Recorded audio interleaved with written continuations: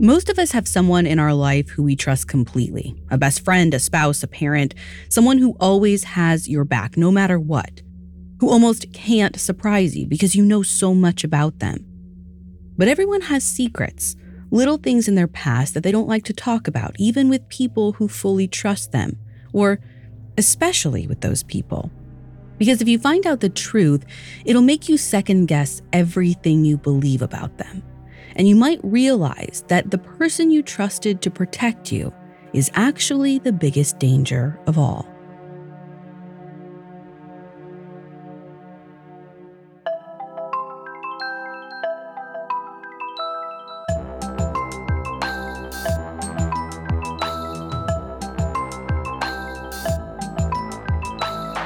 This is Supernatural, a Spotify original from Parcast. I'm your host, Ashley Flowers. Every Wednesday, I'll be taking a deep dive into a real unexplained occurrence to try and figure out the truth. You can find all episodes of Supernatural and all other Spotify originals from Parcast for free on Spotify. This week, I'm covering the Amityville House, a Long Island Dutch colonial that is the site of the infamous Amityville Horror. You might think you know the story from the best-selling book and the hit movie, but in the decades since they came out, new details have emerged, including the possibility that the house wasn't haunted at all. The family was. I have all that and more coming up. Stay with us. If you're a fan of ghost stories, it's safe to assume you may be familiar with the Amityville Horror already. The book and movies tell the story of the Lutz family who moved into this creepy old house only to discover, surprise, it's haunted. The Amityville Horror is based on a true story, but I do have to issue a caveat about that. Most of what we know about the house comes from the Lutzes, who made a lot of money off entertainment deals, plus several of their claims have been disputed. Since most of the shocking events happened behind closed doors, it's hard to know what's true and what might have been exaggerated or even completely made up. So as I dive into this tale, I'm going to focus on the details that haven't been contested. If you know the story already, then this narrative might not be what you expected, but it's likely more accurate, which, in my opinion, makes this a whole lot scarier. On November 13, 1974, 23-year-old Ronald DeFeo Jr., or Butch as his friends call him, reports into work. He's employed at the same Brooklyn car dealership as his dad. He also lives with his parents and his 4 younger siblings in Amityville, Long Island. But that morning, when his coworkers ask, "Hey, where is Ronald Sr.?" Butch doesn't have an answer, but he figures his dad will arrive any minute now. Except Ronald doesn't show. Butch calls his home and doesn't reach anyone. He mentions how weird this is to his coworkers, but he doesn't seem too troubled by it. In fact, he even leaves work early and doesn't even bother to go home and check on his family. Instead, he visits a couple of friends and casually muses that he hasn't heard from them all day. But when he finally goes home that evening, it's a shock.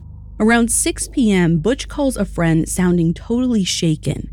He says that he just got home, and when he popped into his family members' bedrooms, he found his parents and 4 siblings in their beds, face down, covered in blood.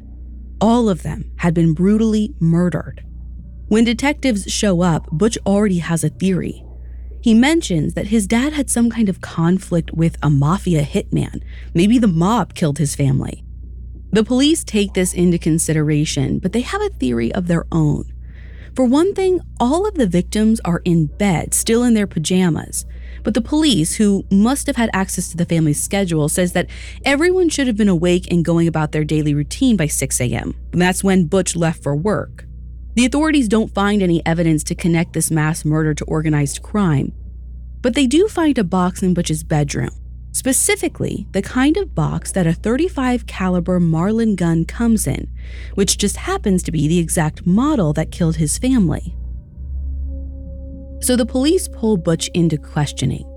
He changes his story a couple of times, but finally, the day after the killings, he breaks down and confesses that, yes, he committed the murders. Butch later says that he was fed up with the way his father treated him. According to Butch, Ronald Sr. ruled the household with an iron fist and expected his wife and children to be completely obedient. If anyone challenged Ronald's authority, he lashed out, and Butch was a frequent target of his violence. But I'm not sure how reliable that testimony can be.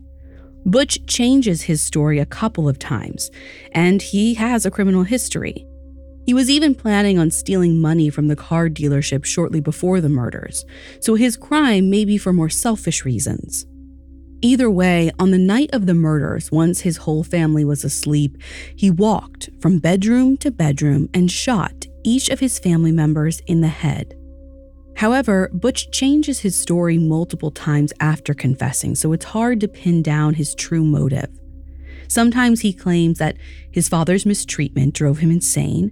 At his trial, he eventually says he killed the family because voices or spirits told him to. And other times, he hints that something demonic took control of his body. Either way, investigators piece the narrative together, and the shocking crime becomes big news. Butch DeFeo and the house on 112 Ocean Avenue keep appearing in the local papers and on TV. The home has a bad reputation thanks to being a murder scene, so it's no surprise that it just wastes away on the market once Butch goes to prison. I mean, who wants to live in a house where an entire family was slaughtered? By December of 1975, the house has been up for sale for almost a year. The realtors have slashed the price, so it's now listed for $80,000, worth around $400,000 today, which is kind of a steal considering this is a 6-bedroom, 3.5-bath home, nearly a mansion with a boathouse and a swimming pool. The bargain is too good to resist for newlyweds George and Kathy Lutz. They're looking for a house big enough for them and Kathy's 3 children from a previous marriage, 9-year-old Daniel, 7-year-old Christopher, and 5-year-old Missy. But it's been really tough for them to find something with their limited funds. And honestly, the house on 112 Ocean Avenue isn't in their budget either. It's actually way more than they planned to pay. But again, it is too good a deal to turn down. So I got to imagine after a few months of house hunting, Kathy and George are probably getting desperate. They figure, hey, let's live on peanut butter sandwiches for a while and just give our family a stable home. While viewing the place, they tell their realtor that they want to buy the house. And she honestly seems kind of surprised. She's like, well, you know why the house is so cheap, right? It's the DeFeo house. George and Kathy seem to know about the murders, but still they aren't deterred. This is their best shot at buying a big house where they can raise a family. Even with its alarming history, this place is kind of perfect. But they probably should have exercised a bit more caution because their dream home is about to make their lives a living nightmare. Coming up, the Lutz family moves into a haunted house. The world is full of con men, fantasists, and corrupt authority figures. There are respected spiritual leaders who ask way too much of their followers, global companies with unexpected motives, and governments that value profit over all else. Luckily for us, the world is also full of people who stand up for what they believe in, even if it turns their lives upside down. I'm Pat Rodriguez, host of Whistleblowers, the new Parcast series that explores the biggest, most bizarre lies in history through the eyes of those who risked absolutely everything to expose them. This season in Whistleblowers, join us as we uncover the story of the women who brought down Hollywood's most controversial yoga guru, the doctors who believe one of the world's top surgeons used humans as his guinea pigs, and the woman who revealed Facebook's darkest secrets. Whistleblowers is a Spotify original from Parcast, airing episodes every Tuesday starting January 18th. Follow and listen to Whistleblowers for free on Spotify.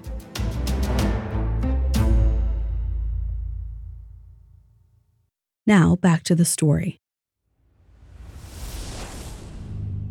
On December 18, 1975, the Lutz family moves into their new house at 112 Ocean Avenue in Amityville, New York. They know a brutal murder happened here about a year ago, but they're not getting hung up on some past tragedy that has nothing to do with them. In fact, they're excited to kick off their new life. During the family's first night in the house, the patriarch, George, wakes up at 3:15 a.m. sharp. That's when he notices this tapping sound, like someone's knocking on his bedroom door. So George gets out of bed to investigate, and sure enough, no one's there. But outside the house, the family dog is barking its head off. George glances out the window to see what could have this dog so excited, and that's when he sees something move by the boathouse out back. All George can think about is home invaders or burglars. He throws on a jacket and heads out back, marches right up to the boathouse, and it's empty. But the door is open and it's swinging in the wind. He thinks that must be what's making the tapping noise. George shuts and locks the door, heads back to the house, and pretty much shrugs off the incident. That is until the next night when he wakes up at exactly 3:15 again. This time, there's no logical explanation for it. George doesn't hear any knocking or barking. He doesn't see anything in the yard. He even heads out to the boathouse just to double check that there's nothing there. But this is just the start of a very disturbing pattern. During their first full week in the house, George wakes up every single day at 3:15 on the dot for no reason. Like he cannot force himself to sleep through the night. Eventually, George comes to a realization. The DeFeo killings happened in the middle of the night. Now, the police reports don't specify the exact time, but George is convinced that it must have happened at 3:15 a.m., and his early morning wake-up calls must have something to do with the murders. Which might seem like a pretty wild leap until you consider that this isn't the only inexplicable incident the family's dealing with. George and the others have noticed these random cold spots throughout the house, places that never seem to get warm no matter how high they crank up the thermostat. Even after the family makes sure the insulation is up to par, a handful of rooms just won't heat up. Plus, George and Kathy keep squabbling over this 4-foot-tall ceramic lion statue, but it keeps turning up in other places like the living room. He asks Kathy why she's moving the decor around, but she has no idea what he's talking about. She swears she hasn't touched the lion. Now, you'd think one of them has to be lying. Home decor doesn't just move on its own, right? Except on one occasion, Kathy actually sees the ceramic lion scoot a few inches right in front of her eyes. Another night, she's up late sitting by the fireplace with George. Right after the stroke of midnight, Kathy sees this figure appear in smoke. The flames and soot seemingly merge together to form the outline of a hooded demon head, complete with horns. Kathy can't look away. It's almost hypnotizing her. While she stares, the demon grows and drifts out of the fire, moving closer toward her. Kathy shrieks, and George asks her what's going on. It turns out he didn't see a thing, which probably leaves her feeling even more unnerved. Even the kids seem to sense that something here is off.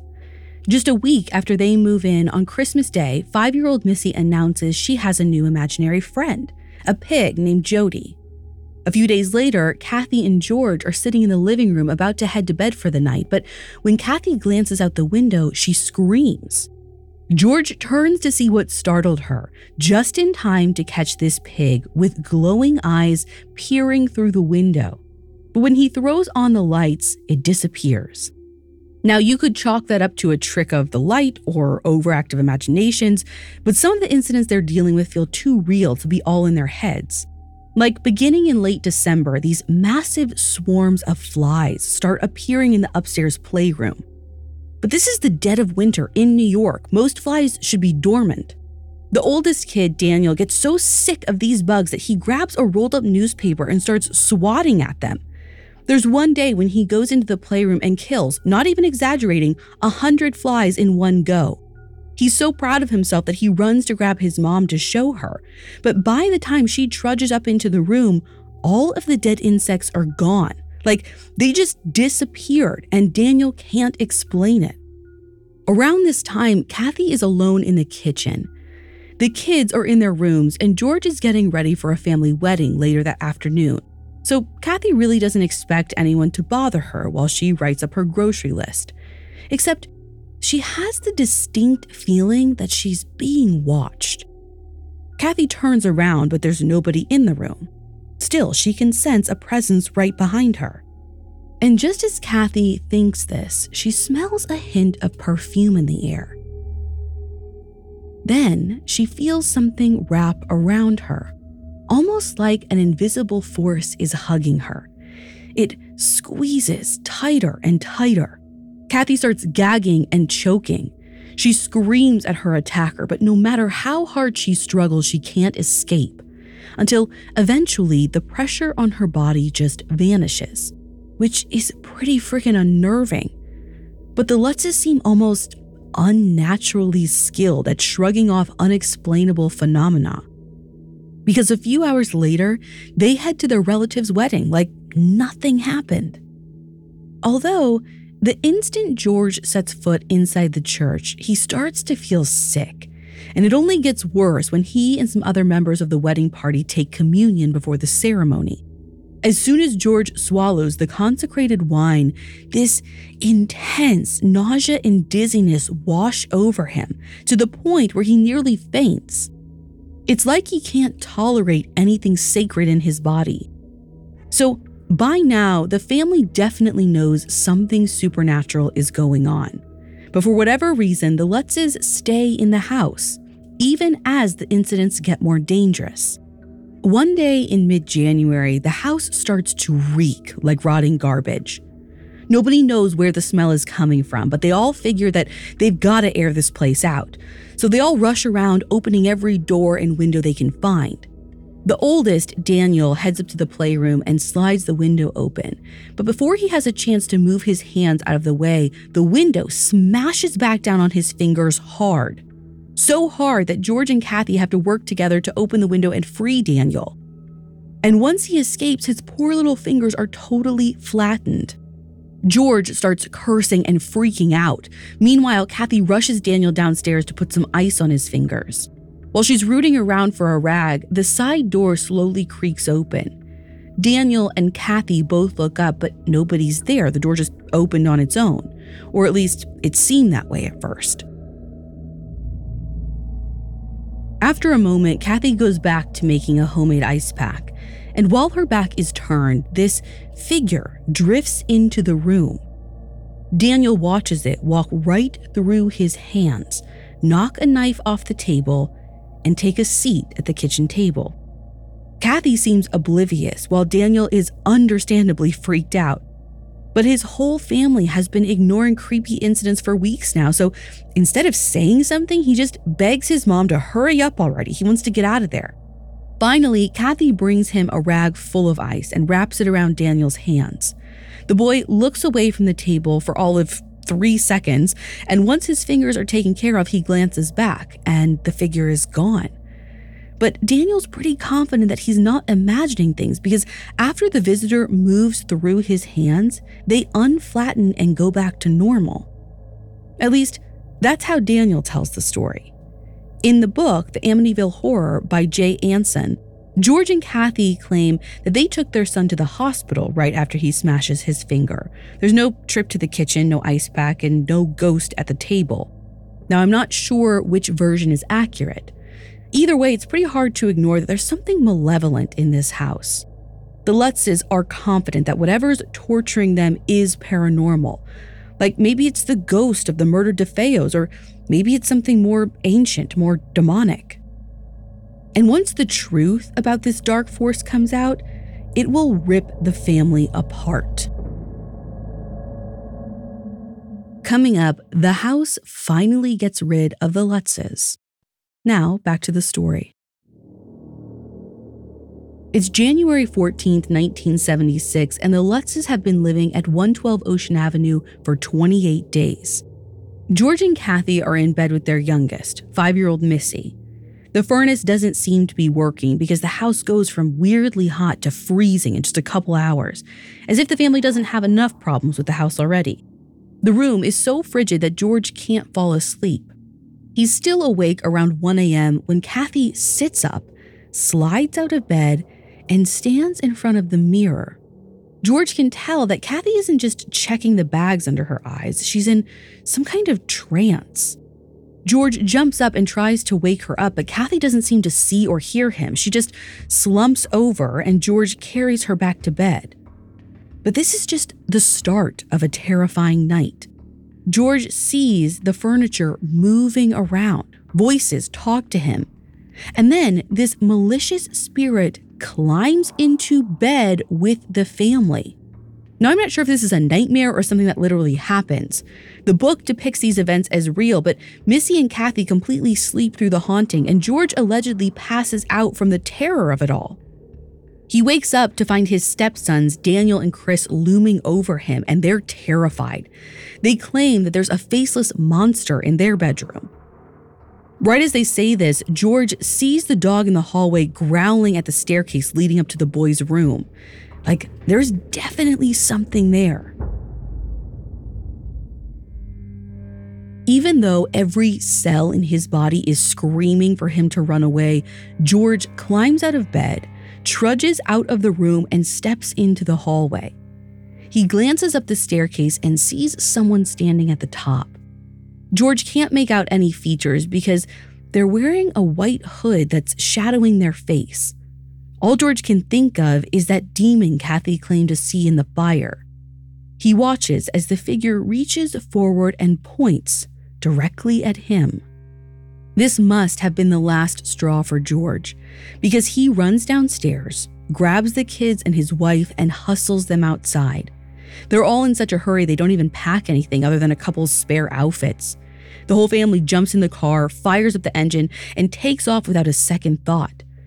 As they're pulling away, they make a promise that none of them will ever set foot in that house again.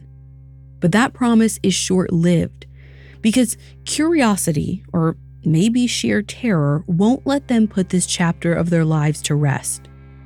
Soon after they move out, they bring in experts to try and figure out what's going on at 112 Ocean Avenue. A little over a month later, the family invites New York's Channel 5 news crew to record a segment with investigators, including the famous psychic and demonologist couple, Ed and Lorraine Warren, along with two other psychics, a reporter, and a psychic researcher. They host a seance in the house and walk through the property, basically doing everything they can to try and coax the spirits out. One medium goes into a trance and says there's something lurking upstairs in a bedroom.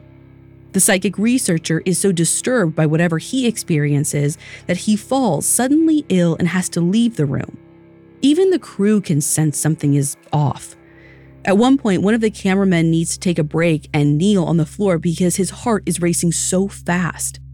And we're talking about a guy who's been in war zones before, so he's not easily rattled. Needless to say, the segment that airs on the news is pretty compelling, and the Lutzes realize there's a market for their story. They team up with writer Jay Anson, telling him everything. In the fall of 1977, Anson publishes a book called The Amityville Horror, which becomes an instant bestseller. 2 years later, it's adapted into the classic movie of the same name. Now, if you're an Amityville fan, you've probably noticed that the story I just told you doesn't totally match up with the movie or the book.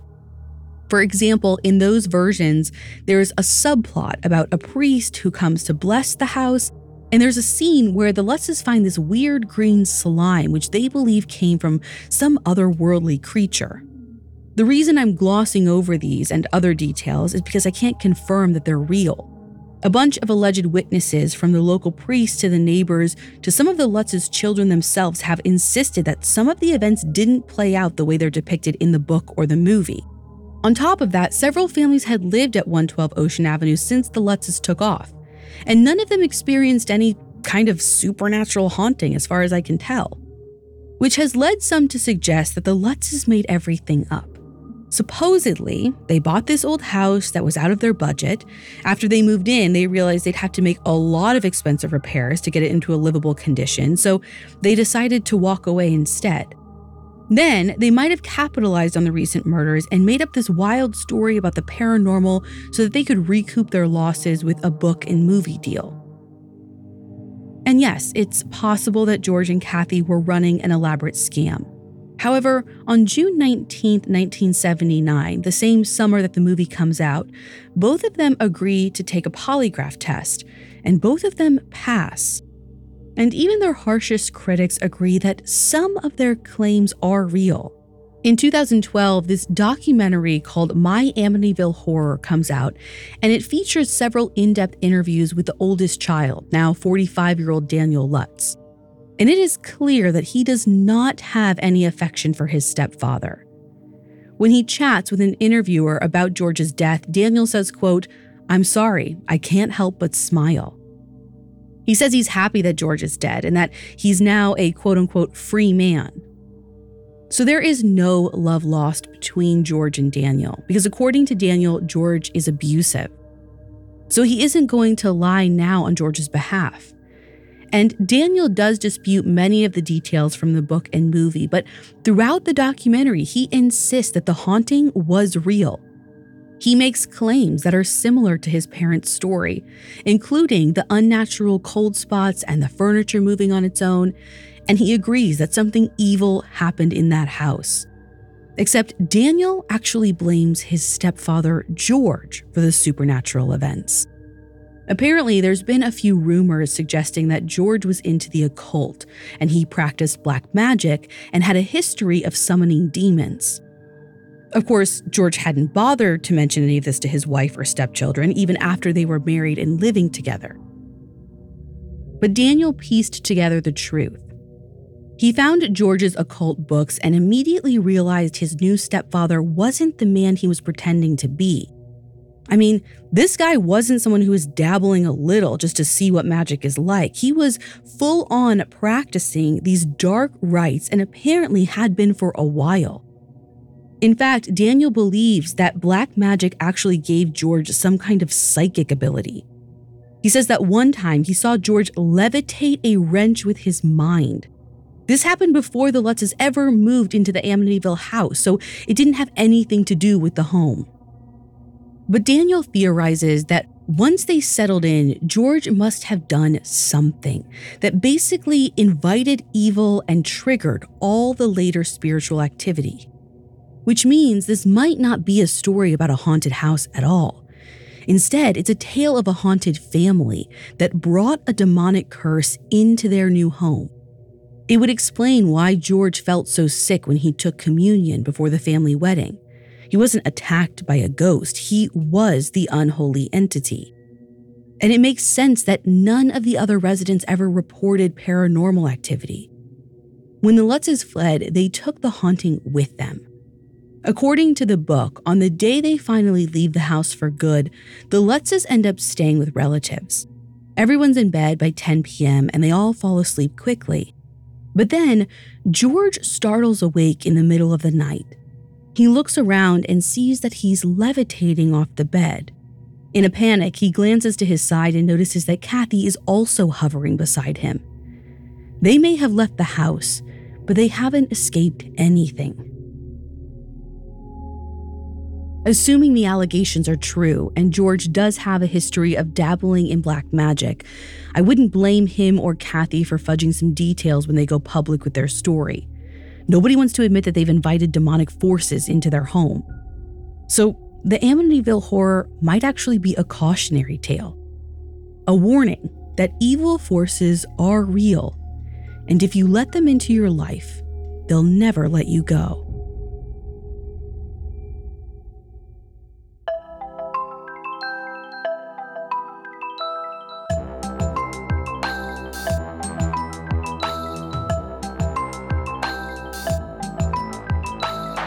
Thanks for listening. I'll be back next week with another episode.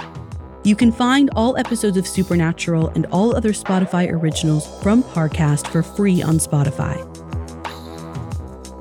Supernatural stars Ashley Flowers and is a Spotify original from Parcast. It's executive produced by Max Cutler, sound designed by Carrie Murphy, with production assistance by Ron Shapiro, Trent Williamson, Carly Madden, and Aaron Larson. This episode of Supernatural was written by Angela Jorgensen, with writing assistance by Lori Gottlieb and Kate Gallagher, fact-checking by Claire Cronin, and research by Mickey Taylor. To hear more stories hosted by me, check out Crime Junkie and all AudioChuck originals.